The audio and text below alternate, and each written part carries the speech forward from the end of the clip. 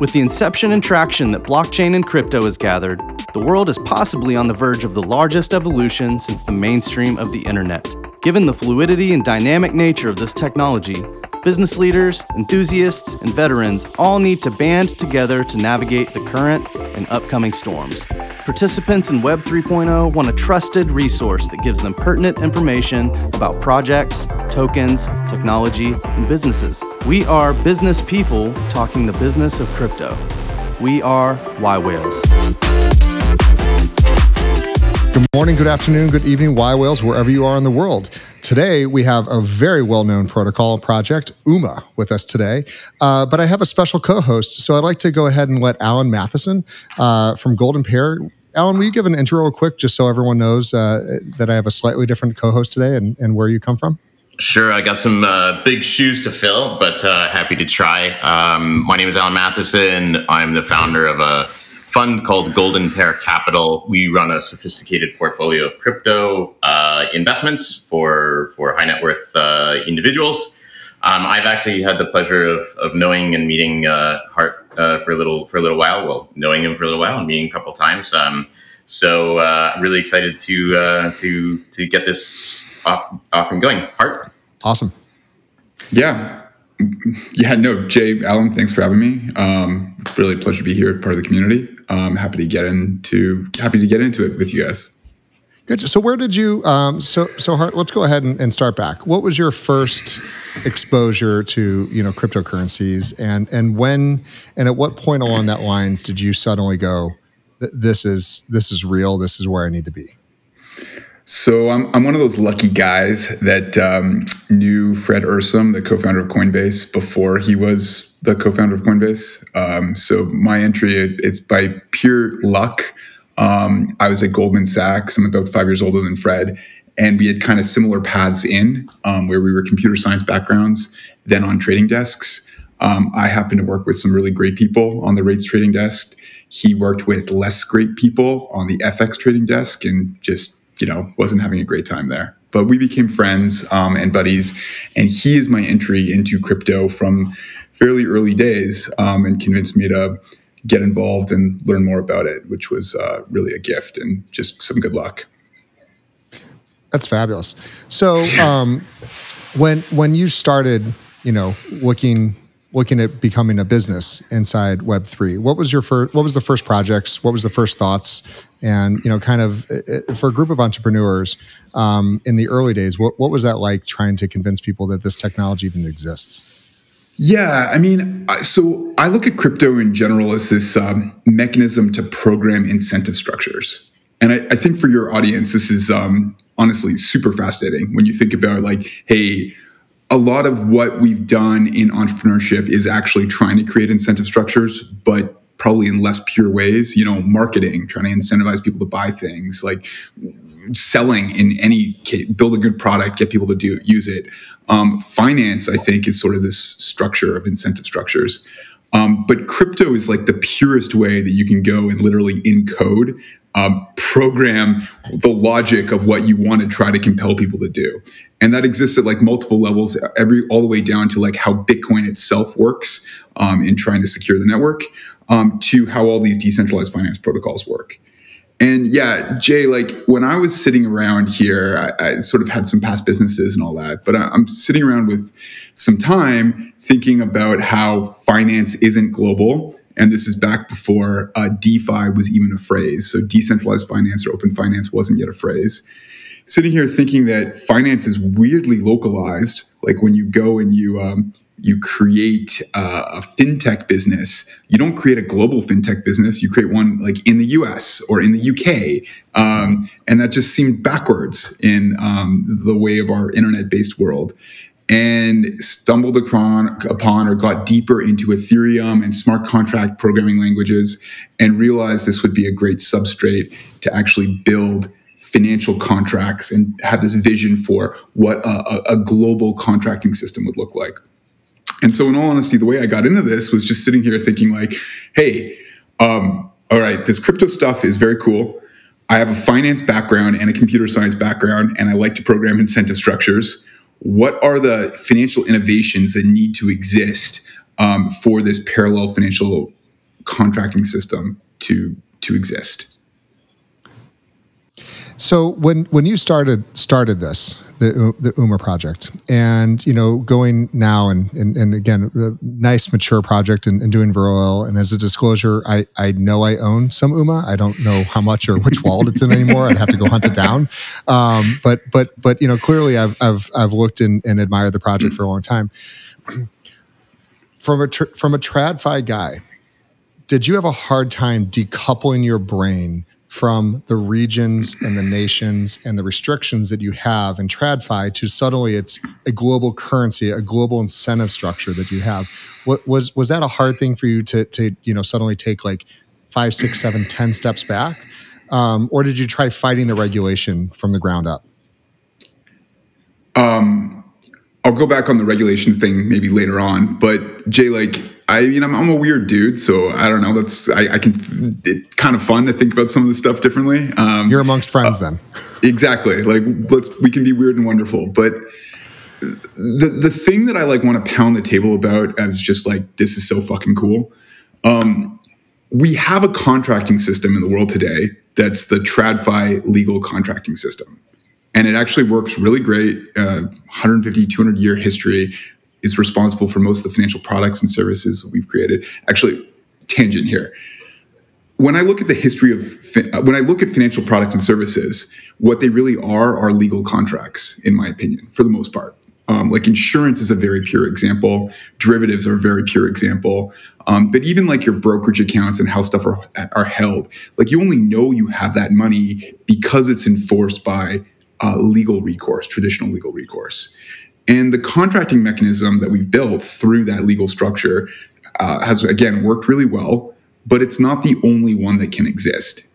And so kind of the big aha moment, I guess, for me is to think through, hey, we've got this TradFi contracting system. It's cool.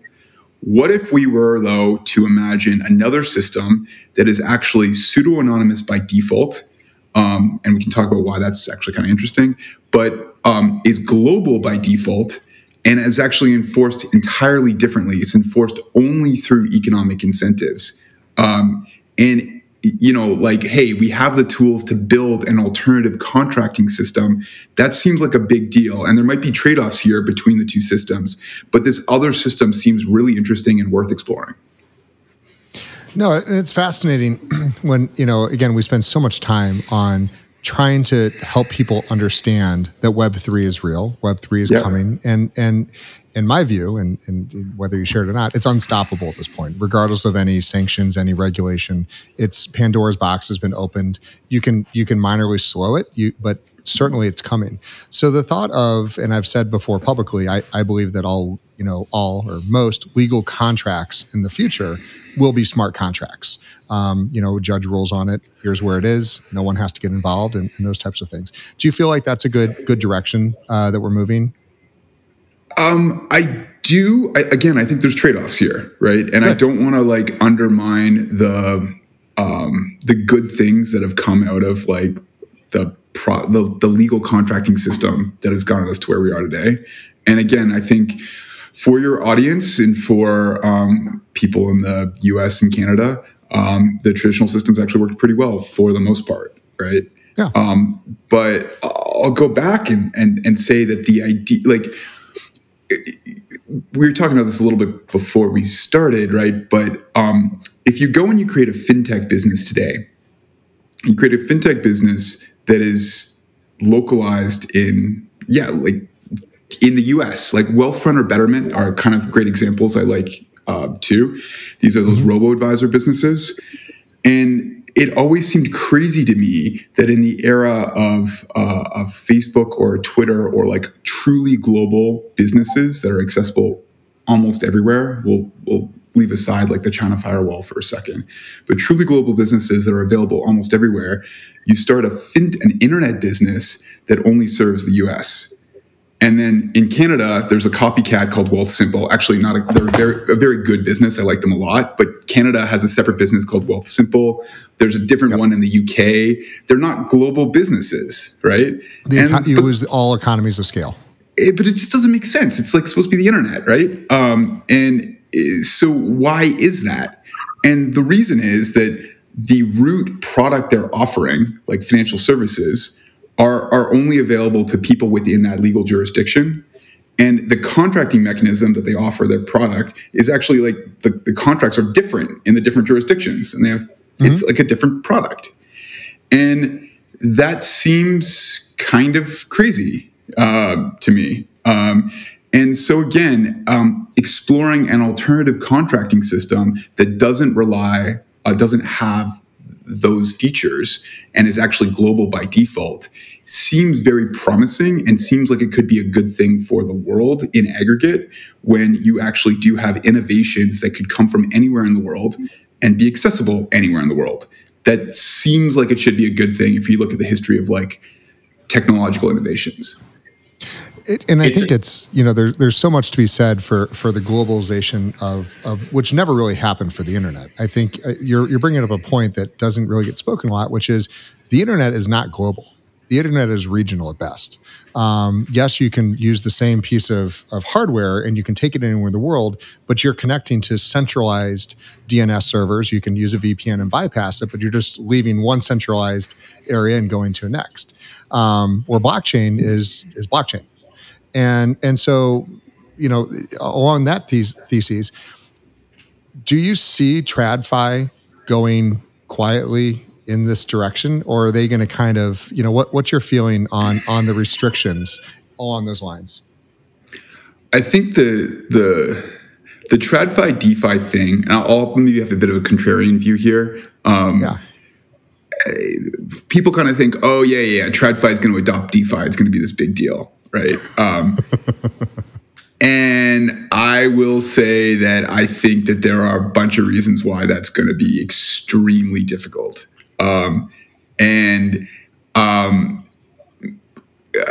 Again, this maybe like highlight how early we are in this too, but like the entire TradFi system is based around this concept of legal recourse. You know who you're dealing with, and you can go and like sue them or lock them up in jail or accuse them of fraud or whatever else, right? And this DeFi system is not based on that. It's based on something entirely different.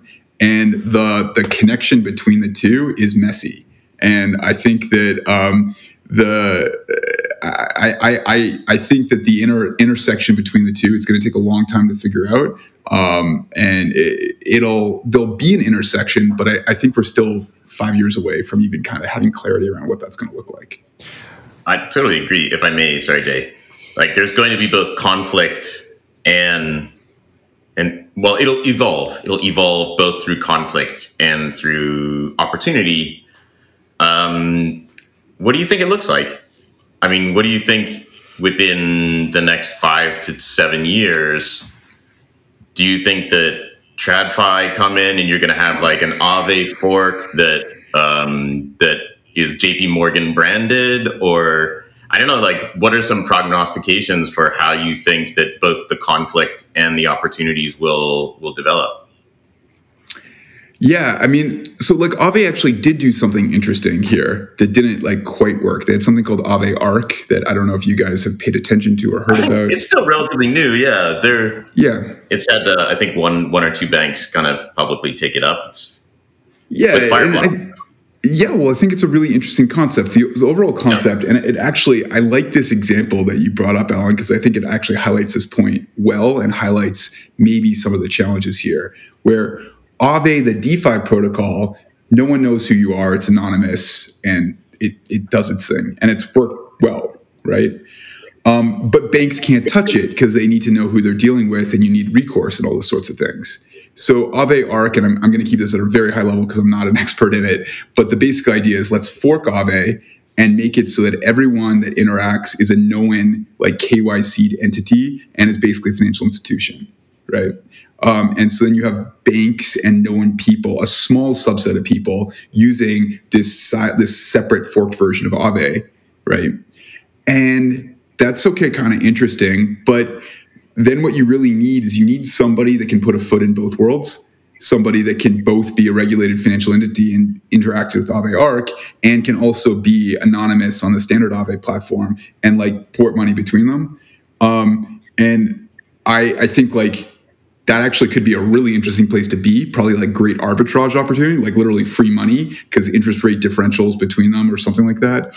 But kind of a hard place to be from a regulatory perspective because like, wait, who can actually do that? And I think it's a great actual mental model for how I see DeFi and TradFi existing, where you have this anonymous DeFi thing that is enforced by economic incentives alone, no concept of identity. And then you have TradFi, which is enforced through legal recourse. Everybody, you know who people are, and you can go and sue them. And then they're going to operate independently, and then there's going to be this sort of arb opportunity between them. And I think that's kind of fascinating. So you brought up a point. I'm going to jump right on it. KYC.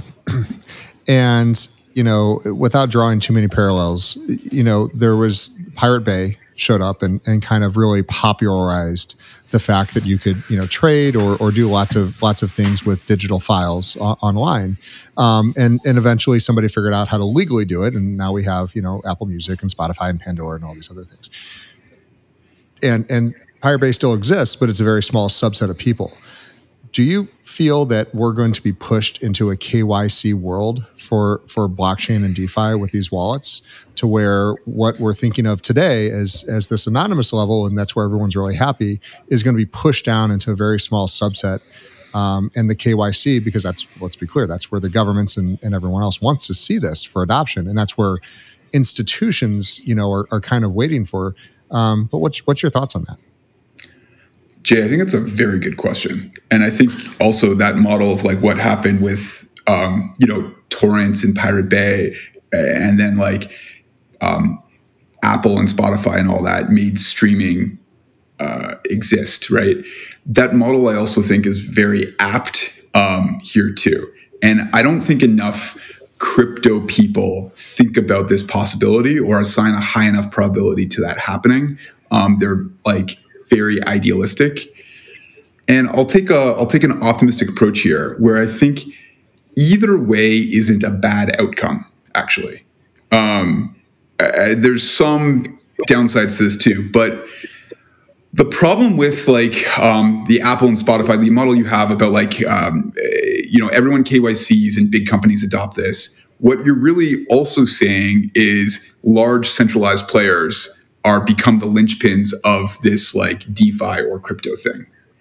And I think that there is a much higher risk of that happening, or probability, I won't even frame it negatively. There's a much higher probability of that happening than I think a lot of crypto people realize, where just all of the regulatory, governmental, and just frictions make it so that there are a handful of large entities that kind of are your gateways to this supposedly like decentralized system. And what I'll say that's positive about this is that even in that path, which seems very anti-crypto and seems like it disregards many of the principles behind the whole idea here, even in that path, I would say that on the margin, the consumer is better off, that they'll have like more services, more choice, more products, like a better feature set, in the same way that like streaming music through Apple or streaming movies through Netflix is a better product offering than like having to buy DVDs and deal with the RIAA or whatever it is before that.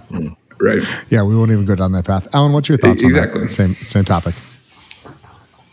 Geez, man, it's complicated. And I think, but I totally agree with Hart in that there's a bit of conflict between, I think, like traditional crypto values about decentralization and pseudonymity.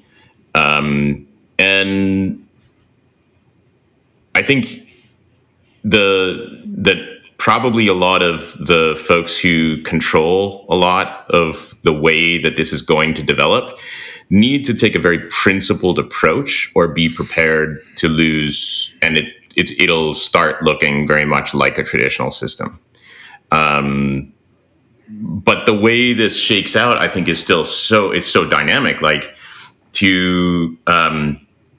first of all, I think you've got different groups of traditional financial institutions that will come on at different times and in different ways. So your like small community bank is probably more willing to play that role of sitting between DeFi and TradFi and just kind of using Aave Arc to ARB.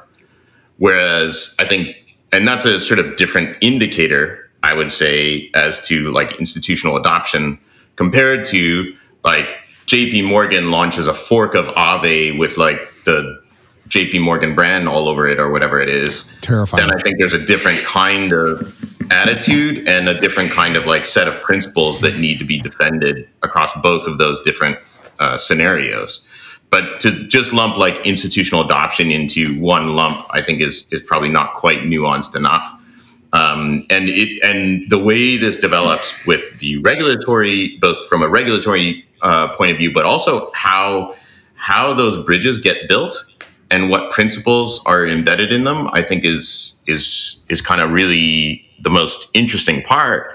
And I guess that's somewhere where infrastructure will be really important.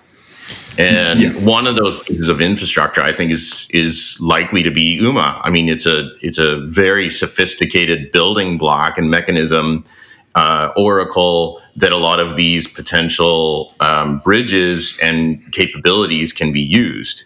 So I don't know. Maybe we should talk a little bit about UMA. Yeah, let's take a second and Hart, give us the overview for. I mean, I know a number of people are familiar with UMA or have seen it on Coinbase or a variety of places, but give us that high level of UMA as it exists today. Yeah, and Jay, I think what I'll give you guys is the secret master plan version, because that's always more fun too. Deal. Done. Because we've been around for a while and we've kind of like had a path here from before DeFi existed again as a term. And we kind of had this vision, we needed to explain it in a certain way and can talk about how we got there. But what UMA is today, or what we think that what our secret master plan is that we are this thing we call an optimistic oracle. And I'll go into more detail what that is, but the theory here, or the vision, is that this optimistic oracle will be a critical piece of infrastructure for building decentralized contracts. And so like going back to what I was talking about in terms of their like DeFi being an alternative contracting system, just a different way of writing contracts, you can imagine that a smart contract platform like Ethereum can do all the conditional logic, like if this, then that, all that stuff is all embedded in that and it works beautifully. But in order to write interesting contracts, you also need to know things that don't live on the blockchain itself. Like I need to know whether, the price of something, or I need to know whether a certain metric was hit or a certain deliverable happened, things that don't exist just on a blockchain. And that's like the supposed oracle problem that they talk about in crypto. How do I get information off the blockchain onto it? And our optimistic oracle is a very specific way of doing that that's extremely flexible, in the sense that you can ask any knowable question to this service and get an answer back. Define the types of metrics that these oracles answering questions about. So we can answer a question about like literally anything that's knowable, but it could be what's the total value locked in a given protocol. It could be, again, something around price, or like what was the average volume, like literally any kind of number. We're also supporting a prediction market called Polymarket right now, if you guys are familiar with that.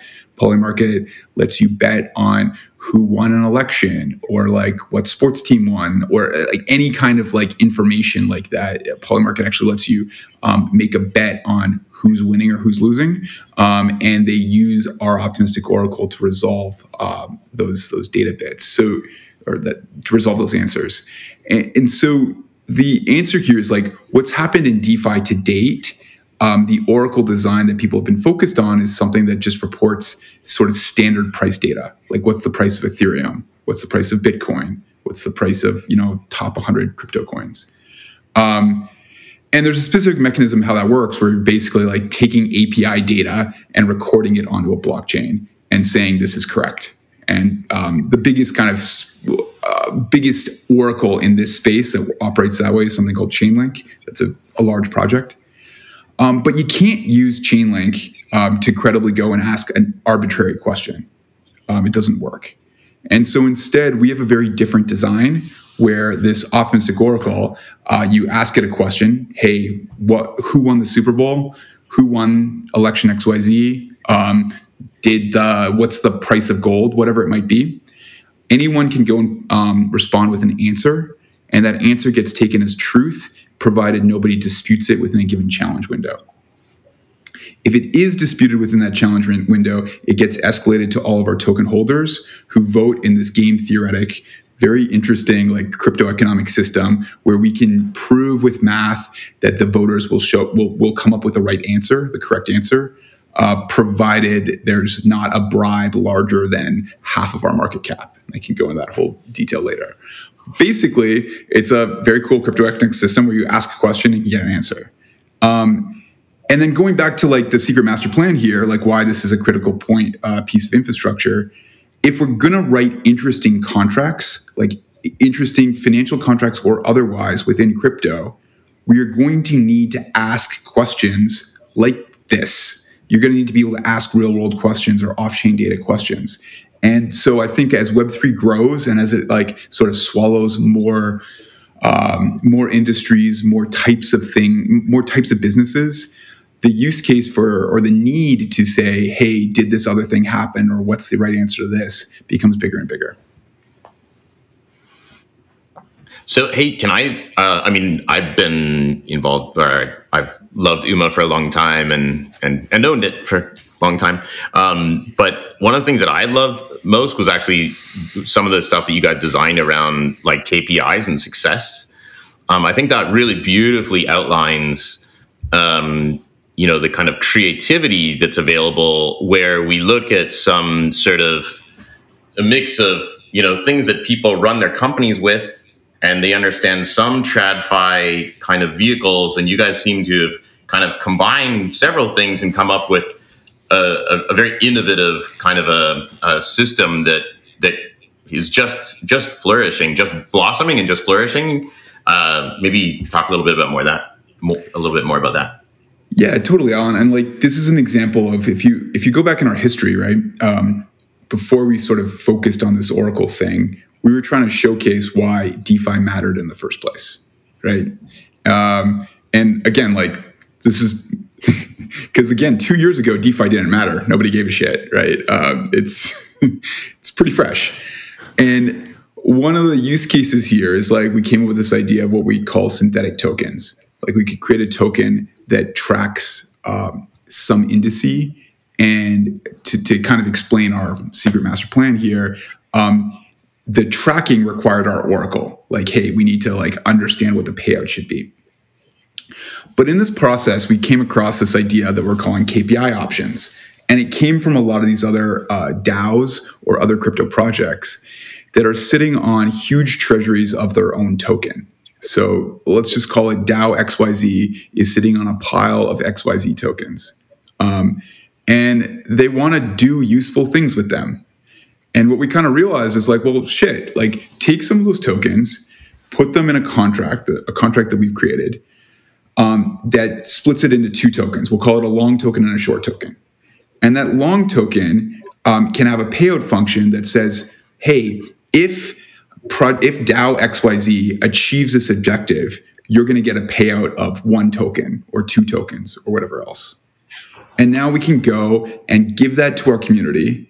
And all of a sudden, we've inspired them. We've built an army of Project XYZ token holders, or KPI option token holders, I should say. We built this army that's out there trying to achieve this objective because they get a payout. And it's going back to what we talked about at the beginning, incentive structure design. Like we're just programming an incentive structure.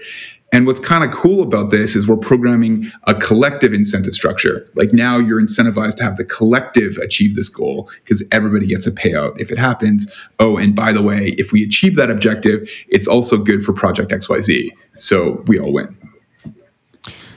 How is the overall adoption of other chains? Because you work with a variety of L1s, correct? Yep. How is that ecosystem, flushing out? Because there's always the maximalists, and if you're kind of an ETH person, then yes, there are alternatives. They're called L2s that feed into ETH. But in for the rest of us, there's a growing group of L1s. There's a lot of L2s, and there's going to continue to be more. How does UMA make sense of the fact that there's dozens of oracles, there's dozens of different things that are moving and flowing at a certain time? How do you guys help bring all that into a usable fold that people want to use versus saying, I'm just going to go make my own? Jay, another good question. I mean, again, like build. It's what I do professionally. I'm paid to do so. I mean, build something people want, make it easy for them. Like if you kind of think of like the buy versus build conundrum, like make it so they want to buy, like again, or buy your tech, use your tech versus build their own, and there's real reasons why like this optimistic Oracle design is so useful, because we've built this infrastructure that you can ask these questions to, and it's available on a bunch of L2s, it's on Ethereum, and like increasingly on other chains. And so a developer can go and plug into this seamlessly without having to roll their own. And that's hopeful. But kind of the other flavor to your question here too is like, hey, we're in this multi-chain, multi-rollup world. It's a freaking mess, right? There's so much going on. It's hard to keep track of what's happening. It makes your head hurt. And like maybe as a separate point, we just kind of like put our heads down and do what we think makes the most sense, and don't worry about capturing everything, because you can't, So as long as I have you and you're an Oracle expert, I'm going to ask this question. Who is and how are the wrapped and multi-wrapped coins actually being tracked? So let's take Bitcoin for a perfect example. We know exactly how many Bitcoins there are, but then there's wrapped Bitcoins. And then there's wrapped Bitcoins that are then staked and then put into something else. Is there anyone, or are you guys able to track and say, for market cap, because we don't want to count these twice. They never want to be counted twice. We want to know the true, whether it's wrapped or unwrapped or staked, whatever the case is. Is it happening today that we're getting a true count of wrapped versus unwrapped? And if not, is there a way to actually solve that problem? So there's definitely double, triple, or like 5x counting happening all over the place. I knew it. But like, I mean, I think that's true in TradFi too, right? Like, TradFi will just make extra stock just to screw everyone up. So like, there's probably we could probably spend an hour talking about your question here too. But like Bitcoin, we got like our 21 million. I'm good on time. Let's go. Yeah, we got our 21 million Bitcoin. They exist on the Bitcoin blockchain. Great, well and good, right? Yep. I then go and I buy wrapped Bitcoin, which I'm trusting BitGo, right, to say, hey, the centralized kind of trustee of this WBTC, and there's a few other people involved, but I'm trusting BitGo to say, hey, this WBTC I'm buying on the Ethereum blockchain is fully backed by one Bitcoin somewhere else, right? So there is no new Bitcoin created yet, but if I trust BitGo and trust this mechanism. But you go on like CoinGecko or something, and the WBTC market cap and the Bitcoin market cap, we're now summing up to like we're doubling up things, right? And then I take my WBTC and I go deposit in Badger, which is another DeFi protocol that we've done some work with, and I get my staked WBTC, right? And then that goes in Badger's TVL, and that goes up too. And that asset represents something, and I could probably sell it to a guy who pays like a Bitcoin for it because he believes he can unstake it to get the Bitcoin, which he could then take back to WBTC to go get the original Bitcoin. Like but you can track all this stuff, and it's useful, But no one's doing it. Is that by design, or is that by just the fact that we're so early that it would confuse people? Well, people are you could probably do this, but it's like it's sort of everyone has aligned incentives in the industry right now to be like, hey, the total value locked in DeFi is the biggest number possible. So it's not exactly like, again, if we keep talking about incentives here, which I really think is kind of everything, people have an incentive to pad that number and make it look like we've got $200 billion of TVL in DeFi. Right? And like, it's not really causing any harm. They're like, okay, sure, cool. Listen, it's an unregulated space. We can do whatever we want. We can make our own tokens and have fun until the SEC shows up. Alan, you had a number of questions, kind of around this. So I'm gonna let you kind of have it hard for a minute. Yeah, sure. I mean, I'd actually love to get back to a little bit about some of the fun stuff that you guys did with the community, the UMA community. And I know that you use some of your own products to incentivize a group, the superhumans. And I thought that was a really interesting application, not only of your own, protocol, your own product, but also you seem to have incentivized this community that's positive and engaging, and really has done a lot to spread the good word of what UMA is and how it works. I'd love to hear more about that. Yeah, I mean, this is like a crazy story of inspiring this weird and wonderful community of people that are kind of anonymous people on the internet, and it's just wild and makes your head hurt. The more I think about or get to know these superhumans, as they're called, the more it makes my head hurt, because I'm like, where did these people come from, and how is this possible, and does this make any sense? And I don't understand, but it's great, and it's also very positive. So what's the origin story here? So we have this KPI option idea, and we decide to use it in our own community.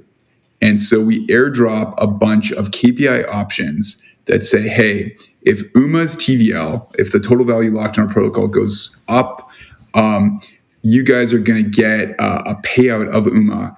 And I forget exactly what the range was, but you could get, let's just say it's between 1 and 10 UMA tokens for each KPI option you have, depending on how high our TVL is.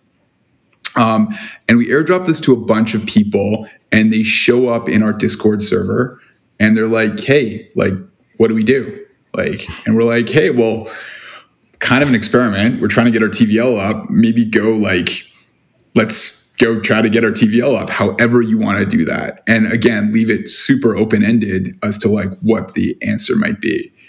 And what happened is these people got kind of into it, and we're having a fun time. And remember, there's an expiry date on this. So this expired at the end of the quarter. And we get to the end of the quarter, and actually the whole crypto market kind of tanks, which means our TVL goes down, and no one really gets much of a payout. They kind of get a smallish payout. And it didn't really work, to be honest, just kind of some bad luck. And yet what happened is all these people were sitting around in our Discord, and they're like, hey, okay, what's next? And we did another one where okay, so these people that we're now calling the superhumans that are really excited about our community, they're motivated to come and build or promote us or just get involved. And they were having a great time doing it. So we're like, hey, okay, here's the next TVL option. This is going to be for the number of integrations we have. And the superhumans actually went out there and functioned like a sort of an organic sales force to sell our products into other DAOs, because they were motivated to increase the number of integrations we had. And that was pretty wild. And I thought it was amazing. Yeah. Sorry. No, please. I thought it was amazing as someone who's operated businesses, that payment for a job is one thing, but it's not the biggest motivator. And here you had this group of this community that was created that was all of a sudden empowered. And I think it's a truly crypto kind of story where there were people from all walks of life, from all parts of the world, who were just yeah, I'm going to roll up my sleeves and get involved here with another group of people. And the incentive started it, but the real incentive at the end of the day was really actually just kind of building this community. And was that where Across came from? Was that sort of the roots of Across? Across didn't come from that so much. Actually, we'll get onto that in a second and we'll tell everybody what the hell across is. But to the last point, Alan, like, yeah, it's wild, right? Like, I fully agree with what you're saying. The financial incentive isn't the main driver. It was like the seed. And I by no means consider myself an expert in building these communities or anything like that. Other people on our team I actually think are quite skilled at it. But we've all collectively learned that the key here is having both components. It's like having the kind of financial incentive shows that there's like an actual care here, like you actually give a shit, and it seeds things and gets the ball rolling. But in order to make it be actually successful, we need there to be some other like non-financial, non-monetary incentive that's much more community focused. And this is the part that's also super fun about this crypto and Web3 thing here, is we've like figuring out how to program that incentive structure on both financial and kind of almost like psychological ways, and building a community that is its own thing. And like to cut to the end of the story, the super humans now are their own DAO. They formed their own DAO that's actually independent of UMA. The plan is they'll make funding requests kind of quarterly to get additional funds, but they're this autonomous independent organization that's just out there to do good things. Like their now incentive structures do things such that UMA token holders want to fund them, and like what that looks like, who knows, And it kind of addresses this challenge that I think exists with UMA, which is that like you've built a beautiful infrastructure, and sometimes building infrastructure is hard because, especially in something as nascent as crypto, because you can tell people about it and it paints a beautiful picture, but people are often left kind of scratching their heads thinking like, well, that's great. What am I supposed to use it for? What do I do with it? And that seems to have been a sort of ongoing challenge for UMA. And now it seems like superhumans are working on it. And then you've also got stuff like Across, which is again another amazingly interesting project. Why don't you tell us a little bit more about that? Yeah, totally. Just so what Across is a bridge that lets you move tokens between layer 2 rollups and Ethereum. And for some context here, the way layer 2 rollups, specifically optimistic rollups like Arbitrum or Optimism, the way they're built is it takes 7 days to get your tokens from layer 2 back to Ethereum, which is problematic. I think that's like 6 months in crypto. Yeah, exactly. In a week's time, we went down 80%, and UMA's gone up like 30% just today. Yeah, I don't even know about that. It's crazy. But yeah, exactly. So it's like kind of not great, right? So Across stemmed out of this realization that we're sitting here looking at the stuff and being like, okay, that's problematic. One of the things that you need to design a system to solve for that. So the general, like underlying this, how do you solve for that? Well, you get a bunch of people that have money on Ethereum that are willing to make a 7-day loan to somebody trying to get their money out quickly. And like they charge a small amount for that. So like the overarching concept is super simple. Like, hey, it natively takes me 7 days to get my money out. Somebody else is willing to make me a 7-day loan for like a small fee. And it's totally worth it to me to pay that pretty small fee in order to get my money instantly. The challenge in building this, like as we think through this, is we need an oracle. We need to know whether that deposit on L2 happened, right? And we need to know that on layer 1. And our optimistic oracle design here works beautifully because we can ask the question, were these funds deposited on layer 2? And we can get an answer. And so what Across became was like an internal hack project to build this layer 2 bridge, this cross-chain bridge that used the optimistic oracle to quickly and easily solve this problem of like, did this deposit action happen on the other chain? What happened is that, like, because our engineering team is very, very good, they built a really awesome product that actually has the lowest fees, fastest speeds, and the best security. Like, I really think we've built a better bridge than our competition out there. And Across, it works really well. does great volume. The volume is actually going like up into the right now as layer 2 grows, and it's really cool. And then we made this other promise that we were going to like give ownership of this protocol to the Across community and use it as a way to try to build the Across community too. And that experiment is in progress, but like, the viewership here should go and join the Across Discord, because we really are trying to have this community take over ownership of this L2 bridge. So I'm going to jump right into the word community.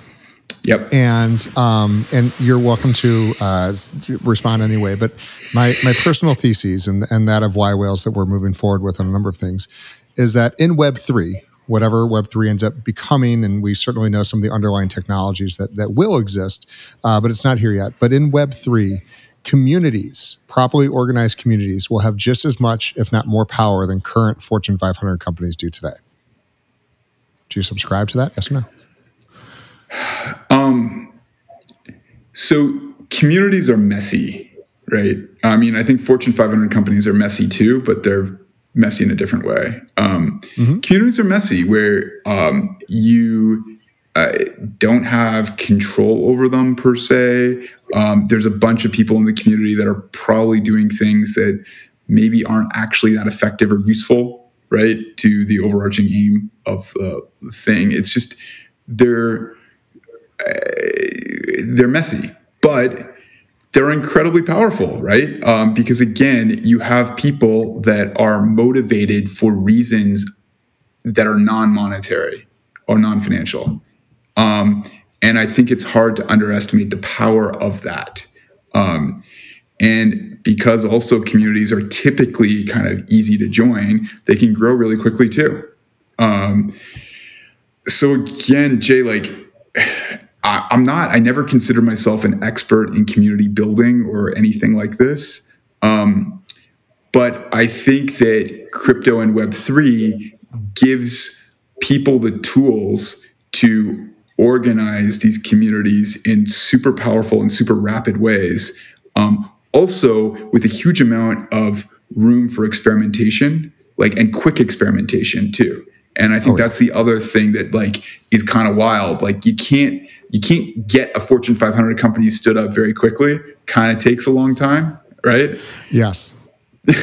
But you can get a community stood up really quickly, and you learn from what's working. And I think that power of rapid iteration is really probably the most powerful thing that we've got going for us.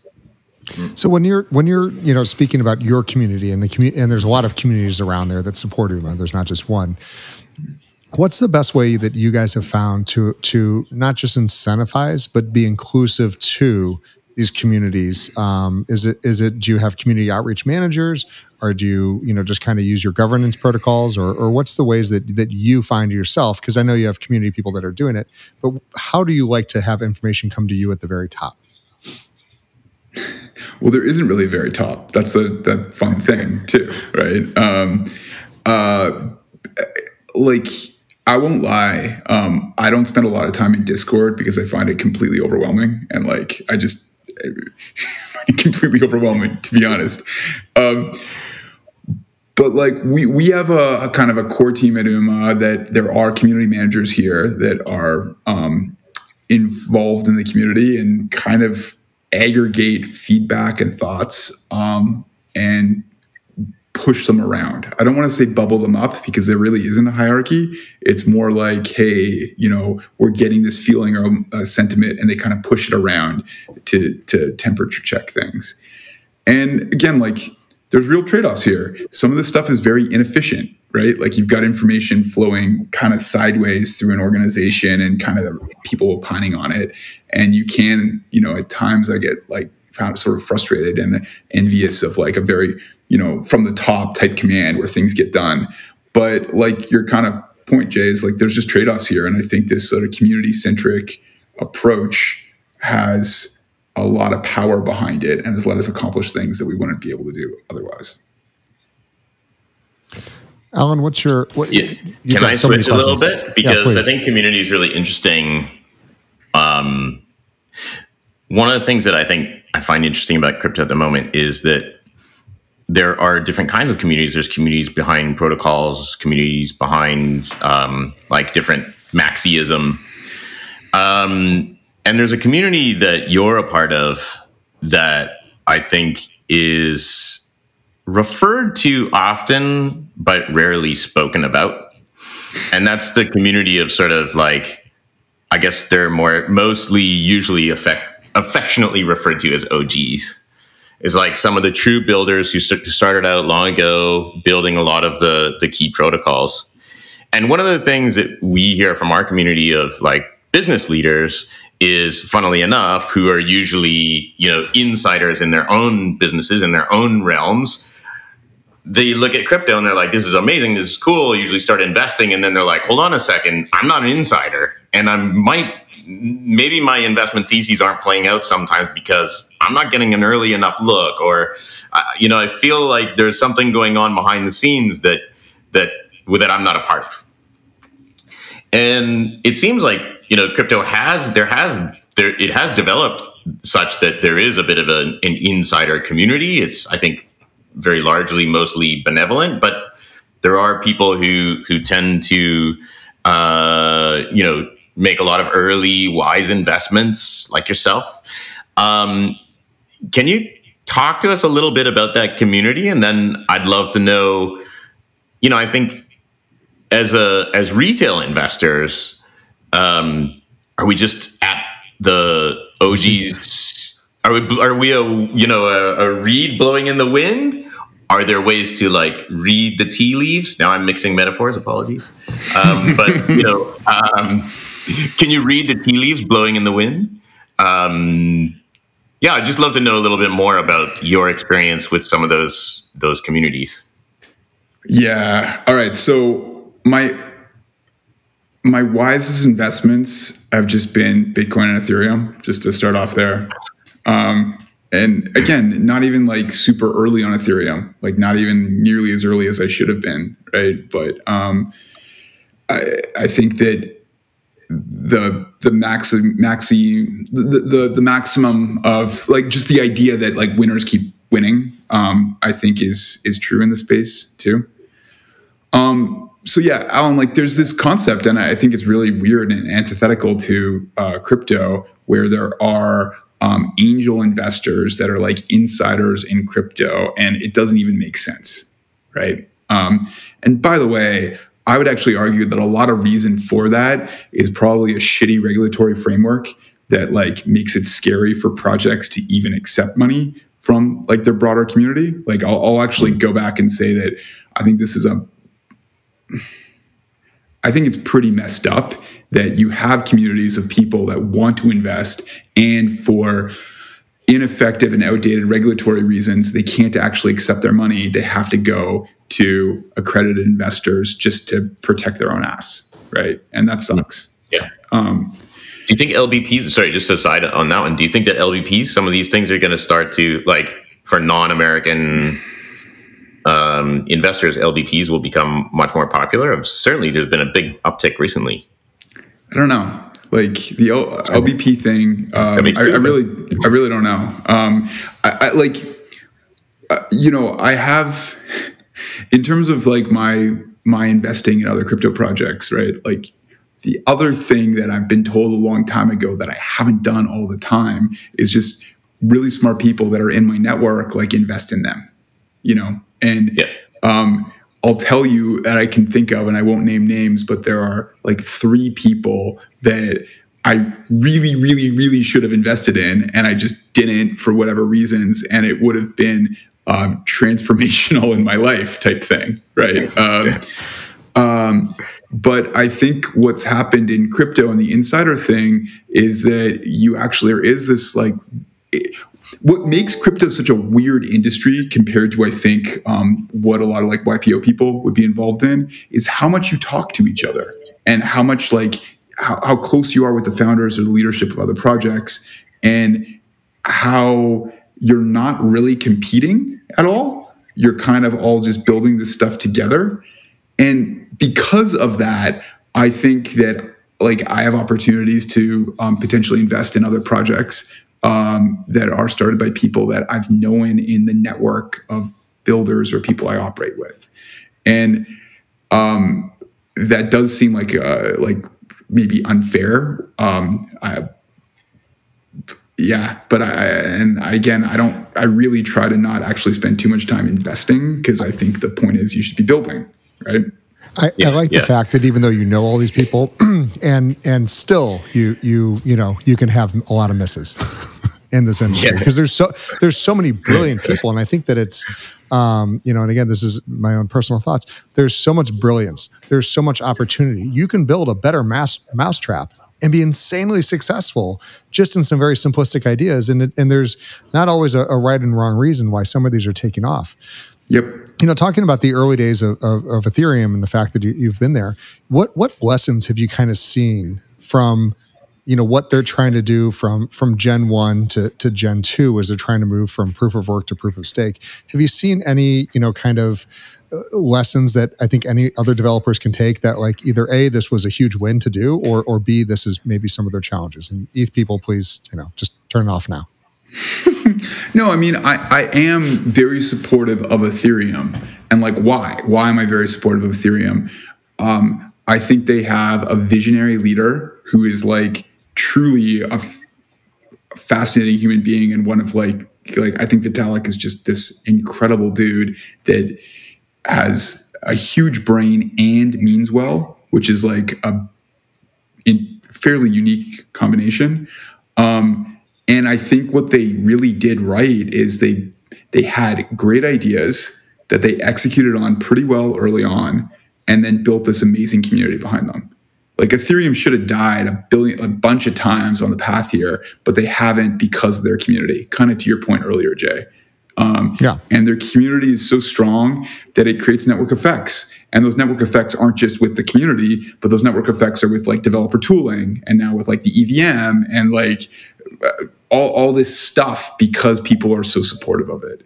And so, I think the pattern here, it's honestly not rocket science. It's like, have a great idea, have a well-articulated vision for where that great idea can go, build the first version of it and execute on that well, and then have a great community that supports that idea, and then just keep going, and I think that's all that these crypto projects should do in general. I think, or any business, frankly, I think that's like what you're supposed to do.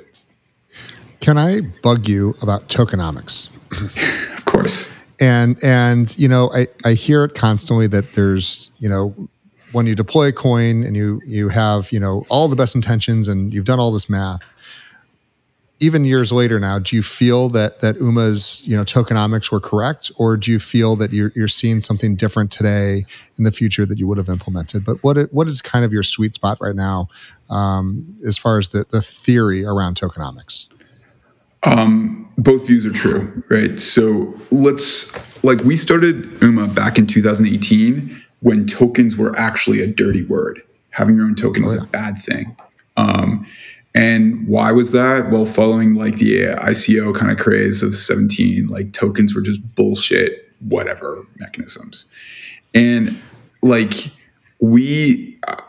so I had a contrarian view that I actually think properly designed, like keyword, properly designed tokens are the most interesting thing about crypto. And I thought it was like this like, why do you have a tokens are bad, tokens are evil? I thought was like a really weird reaction and not effective. And we spent a lot of time early on thinking through like, we don't have a token just to have a token. It's actually totally core to the security of the UMA protocol, the way our token operates. And I won't get into it right now unless you want to, about all the token economics, about how it all works.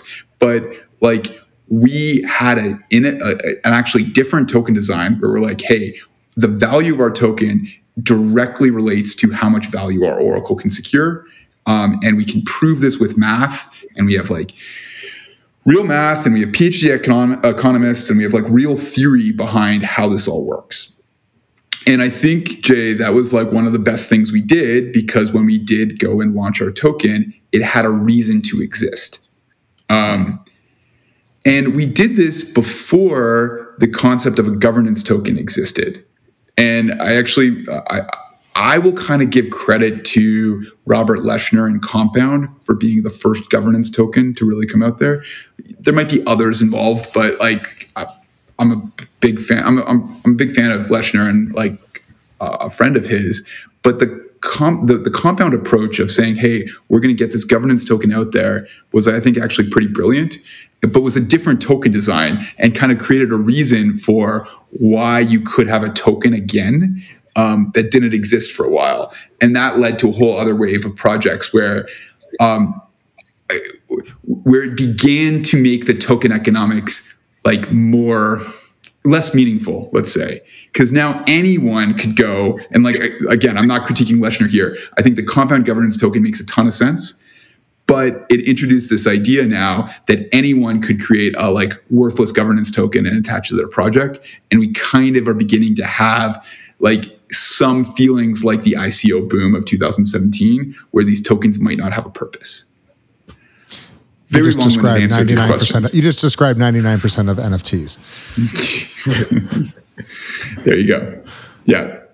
So I think, again, like, there's a spectrum here. There's a lot of like worthless and unthoughtful token economics out there. There's also an approach to say, hey, we don't know what our token economics are going to be yet, but here's our governance token and it's going to evolve into this thing. I don't think that's totally wrong, right? But I frankly think that should have like, should probably be less valuable than somebody that's already said, like, hey, here's how the token economics like will work or should work. And they're much more like concrete and buttoned down. Who's tokenomics, and I'm going to go for more modern, something that's launched in the last maybe 24 months that you think really got it right? There's so many amazing out there, but I'm going to put you on the spot. Well, it's interesting too. Sorry, while you're thinking, Hart, it's interesting too that like the view of whether it's right or wrong really changes over time. Like if you look at Curve, for the longest time, people were like, whoa, that's terrible tokenomics. That's just terrible. And then all of a sudden Convex comes along and all of a sudden the Curve wars break out and it's like, whoa, this is the new, now everybody's going to vote escrow. But, you know, it just the adaptation over time is also amazing. Sorry, yeah, I was just buying you some time, Hart. No, but it makes your head hurt, right? Like we could spend another couple hours talking about that.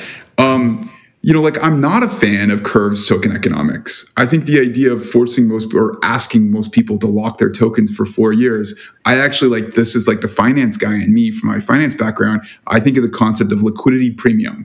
And it's like, well, wait, if like I have to lock something for 4 years, it should trade at a discount because I don't have liquidity, right?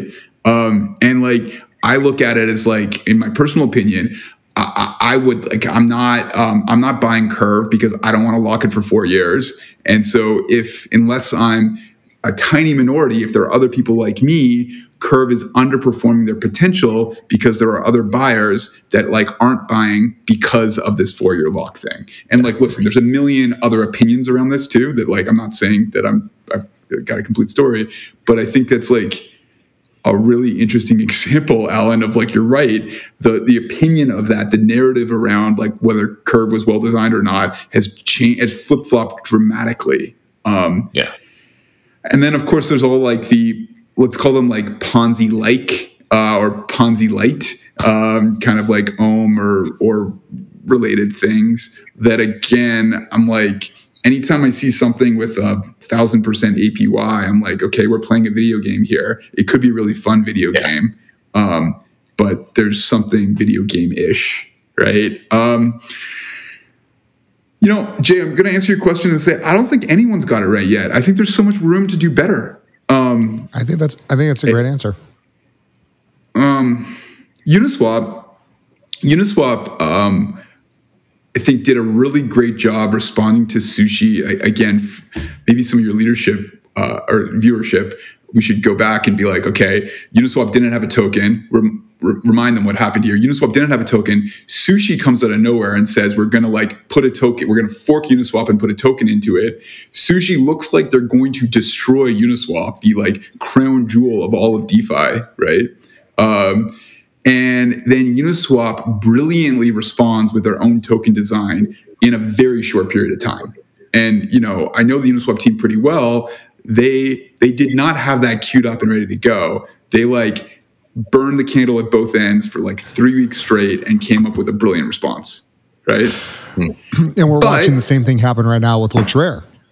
Yeah, totally. But Uniswap then I'll critique them. So I will compliment them and say they launched this, their airdrop, I think, was brilliant. It was another DeFi summer. They're critical to it. They've been critical to the success of DeFi, but then their token has languished. Right. Yeah. And I think why has it languished? I'm not talking about price here, but in terms of actually using their token, why haven't they turned on the fee switch? Why haven't they done the things that they're supposed to do? Probably regulatory stuff is what I'm going to say. It's probably the answer, right? But again, it's sort of a failure of the community too, because the community should actually be pulling that power out of Uniswap and being hey, you guys don't even have the power anymore. We're going to make these decisions for you and be pushing their tokens forward. So yeah, I'm going to say nobody's gotten token economics right. People have done, different projects have done, and including us, we haven't gotten our token economics perfect by any means, but people have done bits and pieces. And then what we've got is to put the whole thing together into some brilliance. So Hart, again, speaking to 30,000, business leaders around the world, as we're trying to bring ourselves, our families, and our companies into Web3, adopting cryptocurrencies, blockchain technologies, what are the first steps that really people should be taking when they want to learn about this new asset class in a responsible way, knowing that a good majority of the things that we see out there are garbage and FUD? Yeah, man. Taking the frame of your question, right? So you're TradFi business, Fortune 500 company, whatever it might be, right? And you sense opportunity because people are talking about this crypto and this Web3 thing. And I think it's only natural for those leaders to be hey, what can we do here? What makes sense? And what we talked about earlier is if you're a bank, I don't think, for a million reasons that mainly your compliance and regulatory departments will tell you, I don't think you can go and just plug in DeFi into your bank. Not yet, not for a while. But I think there are a lot of things relating to rewards and incentive programs that might be really interesting to pursue. And, I'm not the expert on NFTs at all. But ignore the NFT kind of hype for a second. The broader idea of programming an incentive program that is actually decentralized and maybe tradable. I think there's really interesting concepts there too. And it's kind of I think if I'm in a traditional business and I'm thinking okay, let's go back and look at what Uber Eats and DoorDash and Postmates all did. They gave people $100 of free food to go and use their programs. I don't know if you guys remember that, but it was Yep. Best thing ever, spending VC money to get free food. It was just great. And you're okay, in some ways there was an innovation there. They were innovating with how to their CAC, right? They're the acquiring customers and then hoping that the churn would be lower than the cost it was to acquire them, and incredibly competitive war to win.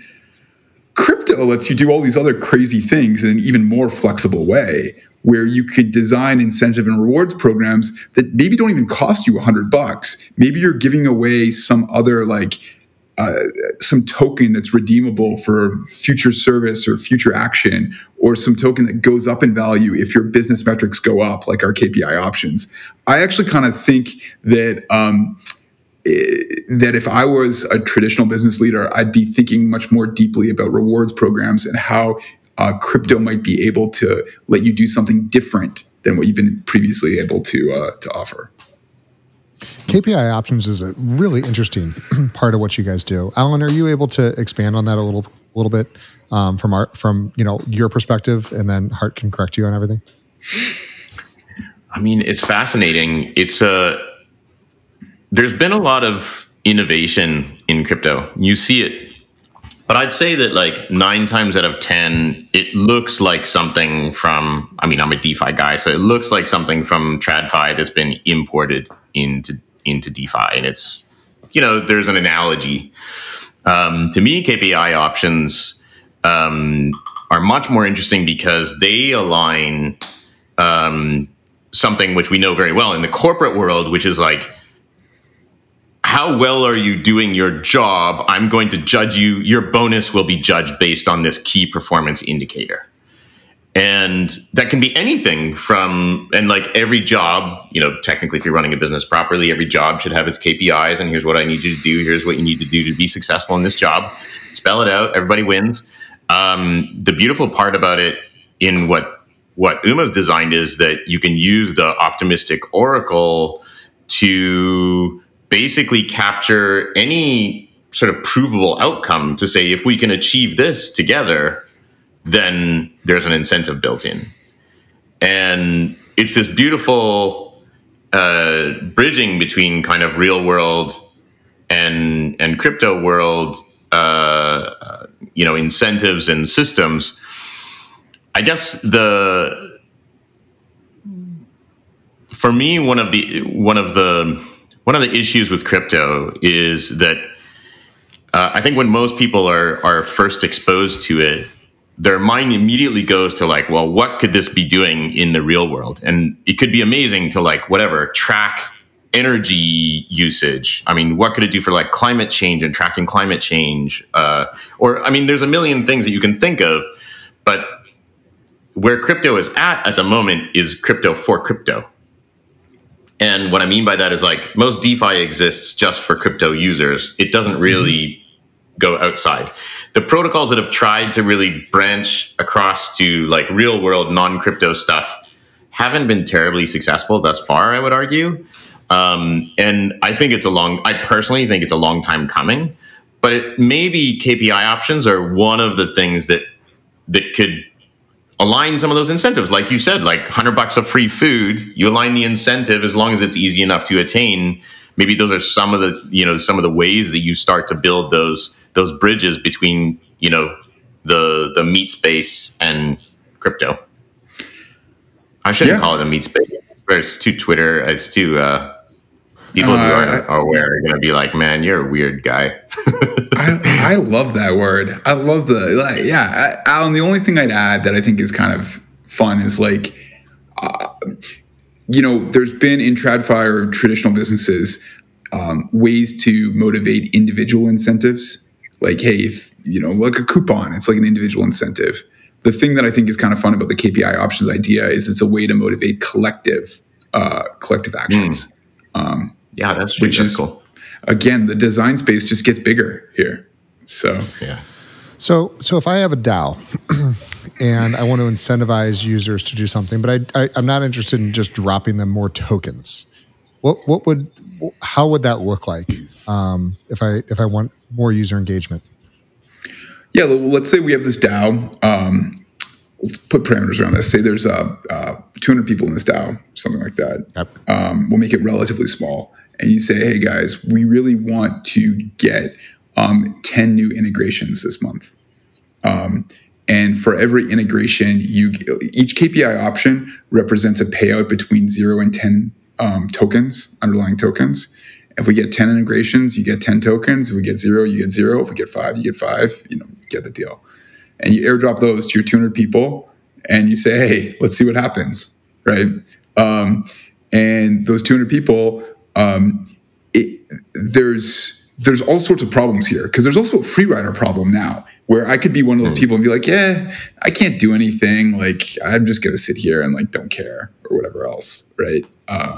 But there are other people here that's going to be like, this is cool. I like this community. If they like the community, I'm going to try to get the max payout here. And I'm not even going to worry about the free rider too much. The free rider here, like, who cares? Like, next time around, we won't give them the option or the opportunity to participate. And that's it. There you go. You've got an incentive structure. I love it. I absolutely love it. I know within the superhumans, one of the things that was cool was that some people who are like, hey, I just feel I don't have the time or effort to put into this, but I see this dude is killing himself. Some of those people actually sent them some of their KPI options. It was really cool. That is really cool. I don't know. I think I had a tear coming down. It was like so beautiful. So to bring this, wrap this guy up here, Hart, Alan's given you OG status, which you very much deserve. You're in the space, and that means if you're not on Discord, you're probably spending more time somewhere else. What are you seeing? Give me one or two kind of just things that you think are super cool that you've seen, projects, protocols, NFTs, anything that you just kind of had to go, wow. Yeah. So first off, I don't trade JPEGs. I wish I did, or I should have, but I just don't trade JPEGs. So I don't have any intel there. And I'll also say, like, on maybe just a note of like kind of where we are in the cycle, and something I'm kind of interested in from a macro perspective, it's not totally obvious to me what the next narrative in crypto or Web3 is right now. Like, we had the DeFi narrative, which is then like kind of by many accounts, the DeFi narrative is like slowing here quite a bit. We've had the NFT narrative kind of take it off again. Had play to earn, kind of had DAOs, but like I'm not totally obvious like what the next big story in crypto is going to be. I personally think DeFi will be part of that. Like DeFi's kind of built this infrastructure now that is going to like power NFTs. It's going to power play to earn. It's going to power all of these other things. But I think much in the same way that financial innovations, there have been brief periods in like the history of finance where the innovation was actually a financial innovation, but otherwise finance powered other things, So like this sort of me leading in and saying that I'm not like super stoked about that much right now. Like I'm a little bit more neutral. I do think all of these layer twos that are coming online are a big deal to help scale Ethereum. And I think that there will be, even though teams like Optimism say there won't be a token, I'm sure there will be. All these like layer twos will have their own token. And I think that will be an extremely interesting space to watch in terms of how those layer twos try to outcompete each other with their tokens. I think that's something that I'm paying attention to. And then I think this DeFi 2.0 wave that had some of these other structures, some of which have taken a hit right now, I think a lot of those incentive structures are going to get programmed in to other parts of crypto and Web3. And I mean programmed in and refined. So how can we use some of the things from Olympus or Ohm, some of those structures to incentivize people to hodl tokens, to hold their tokens for better rewards, but in a more balanced way. And I want to stay on the lookout for that. I do think across like this L2 bridge we built is super interesting. It will have a token that will be community owned. We don't totally know that design yet, but people should join the community because I think the community is going to own this thing. Those are my alpha leaks. So I don't have more. I love it. As long as I got you, and again, just with the insights you have, how are you finding talent? It's just across the board. I mean, I take 20 emails a day with people saying, "Do you have anyone? Do you have anyone?" You guys have this amazing dev team. Is it the same team you started with, or are you like trying to? How are you recruiting? So we've had like two eras in our business, like pre-COVID and post-COVID, right? And I think we had a lot of stability kind of pre-COVID, bunch of turnover, and then we've had a lot of stability since the early days of COVID. And Jay, like it's kind of community again. Like you create a vibe, you create a culture, and it becomes, to quote some like cheesy things, like it's anti-fragile. We have an org now of people that are really good and they attract more really good people. And it doesn't mean it's still not hard to attract those other really good people. We have our own hiring problems, but I pinch myself at our good fortune of having a core team of really exceptional and talented people, because they're the only reason we have any chance in hell of recruiting other talented people. That's amazing. Yeah, well said. And I guess that's kind of almost a scary part of crypto is there's also, I think in some DAOs, you see the inverse happening, where there's this sort of general decay, which is kind of, I guess, as like retail investors, if you can get a handle on like who's really building, and it's a bit of a cliche in crypto, like, invest in the builders, but it's true. The people who get their heads down and build interesting product and do interesting things, that especially if it's composable and there are other things being built on it, that's where a lot of the value accrues, I think, in the longer run. And you can't do it without a great team and solid structure of devs and folks that are actually doing the building, right? Yeah, and some structure. Like, again, I think a lot of the org structures in crypto are so new and maybe immature, right? That there are some things we've learned in like the history of software development of like, hey, you can't go and write all the code in a silo by yourself. Like you gotta like, how do you work on a team? How do you actually write software that like write code that makes sense to the rest of your team, that fits with the product people, that like all this kind of stuff. And I think I'm bullish on the teams that do have some semblance of structure to keep people pointed in the same direction, rather than just like, splatter, like throw shit at the ball. Total decentralization, and we hear that a lot. The rush to decentralize a focused team is hurting a lot of the protocols out there. So I really love hearing that out of you. Yeah, agreed. Yeah, and I also think you look at some of these teams, and it's like trying to. Have you ever been to your like apartment owners group meeting?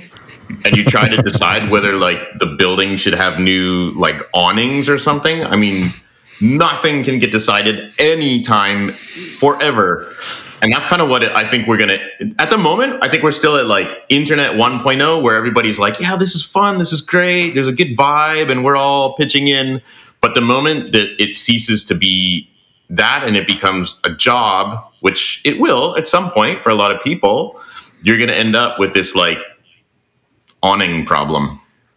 Yeah, Alan, I'm going to go ahead and on this show, anytime that there is a total dysfunctional DAO, we're going to start referring to them as HOAs. Yeah, exactly. Exactly. Hart, I really, really appreciate you coming on. It's been absolutely fabulous. Why Whales, I appreciate you putting up with Alan and I for this afternoon.